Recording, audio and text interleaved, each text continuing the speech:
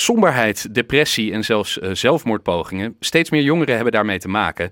En daar heeft de coronacrisis ook absoluut een rol in gespeeld. De 13-jarige zoon van Ruth is een van de jongeren die met deze problematiek kampt. Hij ondernam in oktober vorig jaar zijn eerste poging om uit het leven te stappen. En moeder Ruth is hier bij mij in de studio vanmiddag. Goedemiddag. Hallo. En welkom natuurlijk ook. En daarnaast ook in de studio kinderpsychiater Pety So, werkzaam bij Joes, als ik het goed uitspreek. Ja, klopt. Die dagelijks met deze problematiek ook te maken heeft. Ook welkom natuurlijk in de studio. Om te beginnen bij jou, Ruth. Jouw zoon is 13. Om privacyredenen noemen we jouw achternaam niet en ook de naam van jouw zoon niet. Hoe begonnen de mentale problemen bij jouw zoon? Nou, eigenlijk heel onverwachts. Okay. We hadden 2 weken ervoor wel dat we signalen oppikten van hij begon minder te eten, hij trok zich terug, was minder aanspreekbaar. En we vroegen ook aan hem van, goh, wat is er aan de hand? Heb je zelf het idee, we delen het met ons, want we willen je graag helpen. Dan kwam niet echt een antwoord uit. En waardoor ik dus de school heb benaderd van, goh, kunnen jullie misschien iets terugkoppelen aan ons, waardoor we wat speerpunten hebben om op door te gaan. Nou, er kwam wel iets uit, dus ze hebben een gesprek gehad op school. En dat gesprek was naar hun idee ook goed verlopen en naar ons idee eigenlijk ook. En ja, kwam die vrijdag terug uit school eigenlijk heel opgewekt en vrolijk. Totdat we hem aan het eind van de middag op een andere manier aantroffen. En kun je daar wat meer over vertellen? Jullie troffen hem aan, als in hij had iets gedaan? Hij was bezig, hij was in de schuur. En wij trokken net op tijd de deur open, anders had hij het krukje weggeduwd. Jeetje. Ja, dat kan me voorstellen dat dat heel heftig is. Ja. Kwam dat echt uit het niks voor jullie, Ja. zeg maar? Het is een jongen die geen vroeger al problemen had op Nee. mentaal gebied. Nee. Gewoon echt out of the blue. Ja, totaal. Ja, want als wij het hadden geweten, wij zijn ouders die daar echt, dan hadden we al lang hulp gezocht. Ja. Weet je, daar is bijna geen discussie over mogelijk. Nee, Ja. je schrikt je kapot, Ja, kan ik me absoluut. voorstellen. Ja. En toen, nou, dit gebeurt. Dit moet je natuurlijk op dat moment al verwerken met elkaar als gezin. Mhm. Want ik begreep, er zijn nog meer kinderen in het gezin. Hè? Nog 3. Ja, precies. Dus de hele groep kinderen ook. En dan moet je hulp gaan zoeken, denk ik. Tenminste, dat is het eerste waar ik dan aan denk. Ja, klopt. Hoe is dat begonnen, die zoektocht? Nou, eigenlijk begon het bij ons heel erg goed en heel positief. Ik heb toen de keuze gemaakt omdat de manier van aanpak van de poging zo goed in elkaar zat dat ik het was op een vrijdagavond, dat ik het niet verantwoord vond om maandag pas naar de huisarts te gaan. Dus we zijn naar de huisartsenpost gegaan. Die hebben ons heel goed opgevangen. De crisisdienst is thuis geweest. Heeft ook het hele weekend contact met ons gehad. Hebben ons aangemeld bij Joes. Daar konden we ook gelijk die maandag terecht. Mm-hmm. En zijn we heel goed opgevangen.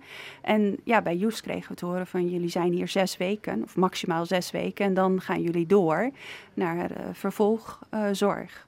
En ja, die vervolgzorg heeft gewoon heel lang op zich laten wachten. Ja, nou daar gaan we het zo inderdaad verder over hebben. Maar goed, die eerste stap bij Joes dus. Nou, Pety is aanwezig, van Joes ook, kinderpsychiater moet ik zeggen. Ja, als je dit zo hoort als kinderpsychiater, het verhaal is je natuurlijk al wel bekend. Mm. Maar is het verhaal van de zoon van Ruth, is dat herkenbaar voor de situatie ook op dit moment bij jongeren in bredere zin? Nou ja, het is natuurlijk heel erg bekend bij de jongeren die wij zien op de spoedpolie, zeg maar. Daar komen dit soort verhalen heel veel voor.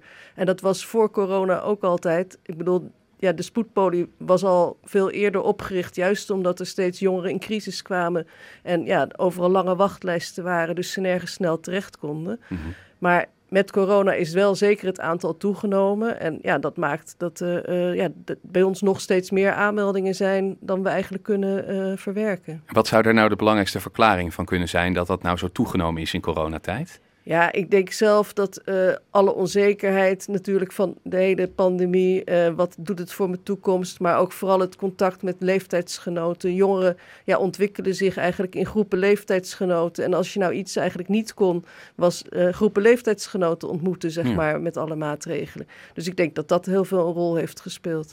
Ja. Weet jij dat, Ruth, of dat ook een rol heeft of speelt bij jouw zoon? Ja, dat kan. Het heeft denk ik ook met een factor te maken dat de nieuwe middelbare school, eerste jaar, dat doet natuurlijk ook veel met een kind. Ja. Of het alleen maar corona is, dat durf ik niet zo te zeggen. Nee, dat kan een van de oorzaken zijn. Ja.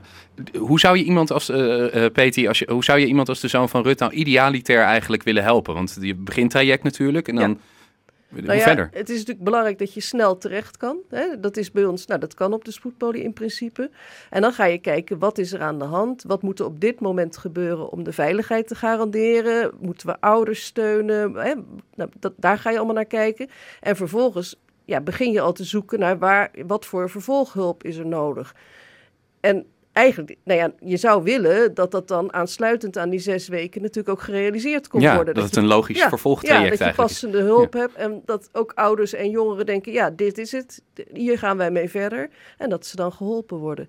En dat is waar door alle wachtlijsten en gewoon een structureel tekort zeg maar aan goede behandelplekken voor ernstige problemen. Ja, daar lopen we tegenaan dat dus heel vaak niet gerealiseerd kan worden. Daar stokt het eigenlijk het traject en dan gaat het niet verder. Nee. Kun je schetsen hoe groot dat probleem is op dit moment, zeg maar in de zin van, ik begrijp dat er zelfs jongeren geweigerd worden voor spoedzorg, in sommige gevallen. Om hoeveel jongeren hebben we het eigenlijk met zo'n probleem? Ja, wij hebben een standaard instroom van 7 plekken per week, zeg maar. Die zitten altijd vol, maar in de periode dat het echt overliep, moesten we er soms wel 12 per week ook weigeren. Omdat, meer dan die 7... Ja, je kan een beetje uitbreiden, maar als je meer dan dat... Je moet ook de jongeren die je in zorg hebt, moet je natuurlijk behandeling bieden, gesprekken. En, dus je kan ook maar met je aantal behandelaars een aantal patiënten, zeg maar, daar goed voor zorgen. Ja. Dus er zijn tijden geweest dat het heel veel was. Nu is het nog steeds fors, vind ik. En ook de suïcidaliteit is meer dan zeg maar, in 2017. En meer eetproblemen zien we ook. Dus zeker zijn de problemen fors. En wat natuurlijk dus bij ons dan nog meespeelt, is dat de doorstroom zo'n probleem is. Dus het is niet makkelijk om vervolgens passende zorg te realiseren. Terwijl wij laten niet los eigenlijk voordat dat op gang komt. Want dat is natuurlijk helemaal... Nee, je wil niet mensen aan hun lot overlaten als je ze nog niet goed geholpen hebt kunnen. Het mag bij ons 6 weken. Nou, helaas, nu ga je weer ergens op een wachtlijst. Nee. Dat is natuurlijk helemaal niet goed. Dus dat doen we ook niet. Denk je, want aan de ene kant hebben we het natuurlijk nu even een beetje gek gezegd misschien, maar hebben we het aan de aanbodkant, hè? Of de vraagkant moet ik eigenlijk zeggen, de vraagkant van de zorgvraag in dit geval. Aan de andere kant heb je natuurlijk de aanbodkant. Is daar gewoon te weinig geld voor? Zijn er te weinig mensen voor? Of...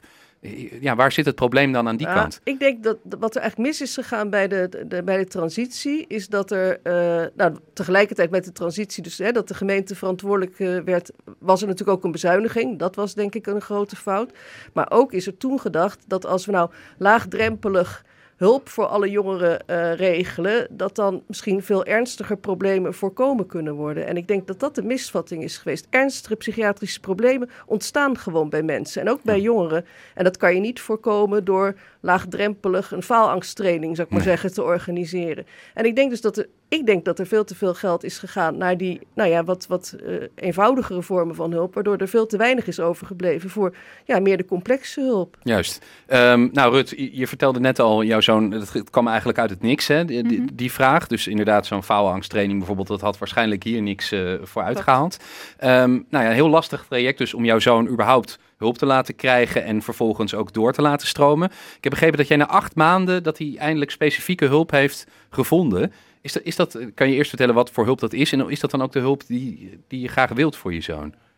Nou, waar het denk ik ook... daar wil ik toch wel even aandacht aan geven, is van... Kijk, als je op een wachtlijst staat, daar komt ook veel meer bij kijken. Hè? Je staat op een wachtlijst, er wordt een zorgvraag gecreëerd en aan de hand van de zorgvraag wordt er dan zorg gevonden. Of zorg gezocht. Mm-hmm. Alleen een kind die in de problemen zit en die het al lastig heeft en op een wachtlijst staat, is het niet dat het dan opeens stabiliseert of beter gaat. Nee. Bij ons was het wel degelijk dat het nog meer stapjes naar beneden ging, waardoor de zorgvraag ook veranderde. Die werd groter eigenlijk, werd meer behoefte. Die werd groter, dus dan moest er ook weer een nieuwe aanvraag plaatsvinden. En los daarvan krijg je dan ook intakes. Dus dan ga je bij verschillende zorginstellingen langs. Dat zijn hele pittige gesprekken, zijn meestal vrij klinisch. zeker voor een 13-jarige, om hele grote vragen te beantwoorden, terwijl je al zo vervelend en rot voelt, is dat gewoon heel uitdagend. Als ouders zijn, dan moet je weer het hele verhaal oprakelen. Dus je loopt daar zelf ook vermoeid vandaan. Mm-hmm. En dan krijg je dus terug van, we kunnen zijn veiligheid niet garanderen. Of we kunnen, de zorgvraag is verkeerd, dit kunnen we niet. Of je krijgt gewoon helemaal geen terugkoppeling en het verdwijnt gewoon helemaal uit beeld. Daar word je ook moedeloos van, denk ik dan. Ja. En dat doet natuurlijk ook heel veel met een kind. Ja. Die voelt zich al afgewezen, die voelt zich al heel erg rot en vervelend. En daarmee wordt het eigenlijk alleen maar bevestigd. Ja. En wat wij nu uiteindelijk voor zorg hebben gekregen, is voor ons gezin heel passend en heel, heel fijn. Er komt iemand bij ons thuis die met hem praat, die met ons praat. En die dus ook een groot stuk van mijn zorg uit handen neemt. Of in ieder geval, ik kan het delen op dit moment. Ja. En dat is gewoon heel erg fijn. En waardoor dus de andere 3 kinderen daar ook van, om zo maar te zeggen, kunnen, tussen aanhalingstekens, kunnen mee profiteren. Ja. En ook tijd en ruimte hebben om hun stuk te verwerken. Ook en belangrijk natuurlijk. Ja, absoluut. Ja, absoluut. Nou ja, wat je aangeeft, je hebt natuurlijk niet alleen jou als moeder, mm-hmm. maar het is een heel gezin. Meerdere kinderen, ja. 3 kinderen zei je nog, de andere kinderen. Ja. Wat voor impact heeft dat op jullie als gezin, wat er gebeurd is? Nou, je ziet, er valt gewoon eigenlijk 1 weg. En je hebt ook hele andere gesprekken. We hebben ook gesprekken gehad van wat als het wel gebeurt. En met de 3 andere kinderen, van hun uit ook van, wat als wij nog maar met z'n 3 over zijn, wat dan? Hoe ziet ons leven er dan uit? Dus je hebt hele andere gesprekken, gesprekken waar je normaal gesproken niet bij stilstaat. En de een, zie je dat het een weerslag heeft op school. De ander meer op het sociale gebeuren. Of de ander die gaat juist veel meer weg van huis. Omdat het natuurlijk gewoon echt wel pittig is. Mm-hmm. En zo gaat iedereen op zijn eigen manier ermee om. En daardoor heb ik ook ervoor gekozen om te stoppen met werken. Om de boel op te vangen en ook te kunnen balanceren en er echt voor iedereen te kunnen zijn. Ja, jeetje, dat zelfs nodig is, hè? Omdat dat dan zo nodig is om dat te moeten doen, om het allemaal onder controle te kunnen houden. Ja, ik heb dat voor mezelf kunnen goed praten, om zo maar te zeggen. Wij zijn zo tussen aanhalingstekens gezegend of blessed, mm-hmm. dat ik die keuze kon maken. Dan denk ik van al die ouders die dat niet kunnen, omdat ze het gewoon financieel anders niet kunnen. Ja, dat vind ik veel pittiger. Dan denk ik van, hoe houden ze het vol? Ja, er is dus, het is duidelijk uit je verhaal, er is dus iets nodig aan actie dat deze situatie verandert. Ik neem aan dat dat ook een van de redenen is dat je dit vertelt. Ja, daarom ben ik hier. Ja, fantastisch dat je dat doet, moet ik zeggen. Pety, het kabinet maakte kort geleden nog bekend van, er komt 600 miljoen euro extra om deze problemen aan te pakken. Hebben jullie daar nou mee wat lucht gekregen? Of?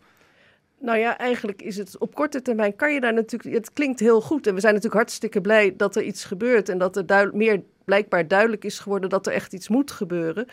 Maar je hebt natuurlijk niet ineens allerlei deskundige collega's erbij, zodat er meer plekken zijn. En je hebt niet in één keer de wachtlijsten weggewerkt. En ik denk dat zijn wel dingen die er moeten gebeuren. En daarnaast denk ik dat de grote verschillen tussen de regio's, dat is natuurlijk ook iets heel zorgelijks. Hè? Hulp die er hier in Rotterdam niet is er misschien in Friesland wel. Ja. En andersom. Dus er zijn heel veel dingen die je niet met extra geld kan oplossen. Nee, maar ik heb begrepen dat die NVVP, de Nederlandse Vereniging voor Psychiatrie, dat die ervoor hebben gepleit om het niet door de gemeente te laten oppakken, deze zorg, maar juist regionaal of zelfs landelijk het beter te laten regelen. Is dat ook een deel van de oplossing? Nou, ik denk zeker dat dat een deel van de oplossing kan zijn. Ja, want zoals bij ons bijvoorbeeld de spoedketen, die moet echt supraregionaal zijn ingebed. Dat kan niet op zichzelf staan voor Rijnmond. En dat dan wij niet, kunnen doorverwijzen naar behandelingen die er wel zijn, maar dan net niet in onze regio. Dus dat zijn wel dingen die je echt supraregionaal moet regelen, zeker. Juist. Ruth, tot slot, hoe is het nu met je zoon op dit moment? Ja, die vraag vind ik heel lastig om te beantwoorden. Meestal zeg ik wegens omstandigheden goed. Ook omdat maar daar zit ook vooral een mega gunfactor in. Dat ik wil dat het goed gaat met hem en dat hij dat verdient. Is het ook omdat je denkt van het kwam zo uit het niks, ik durf er niet meer op te vertrouwen, dat het goed gaat, ook al lijkt het dat het misschien wat beter gaat? Ik vertrouw er wel op dat het goed gaat, alleen het is zo makkelijk om het te sugarcoaten.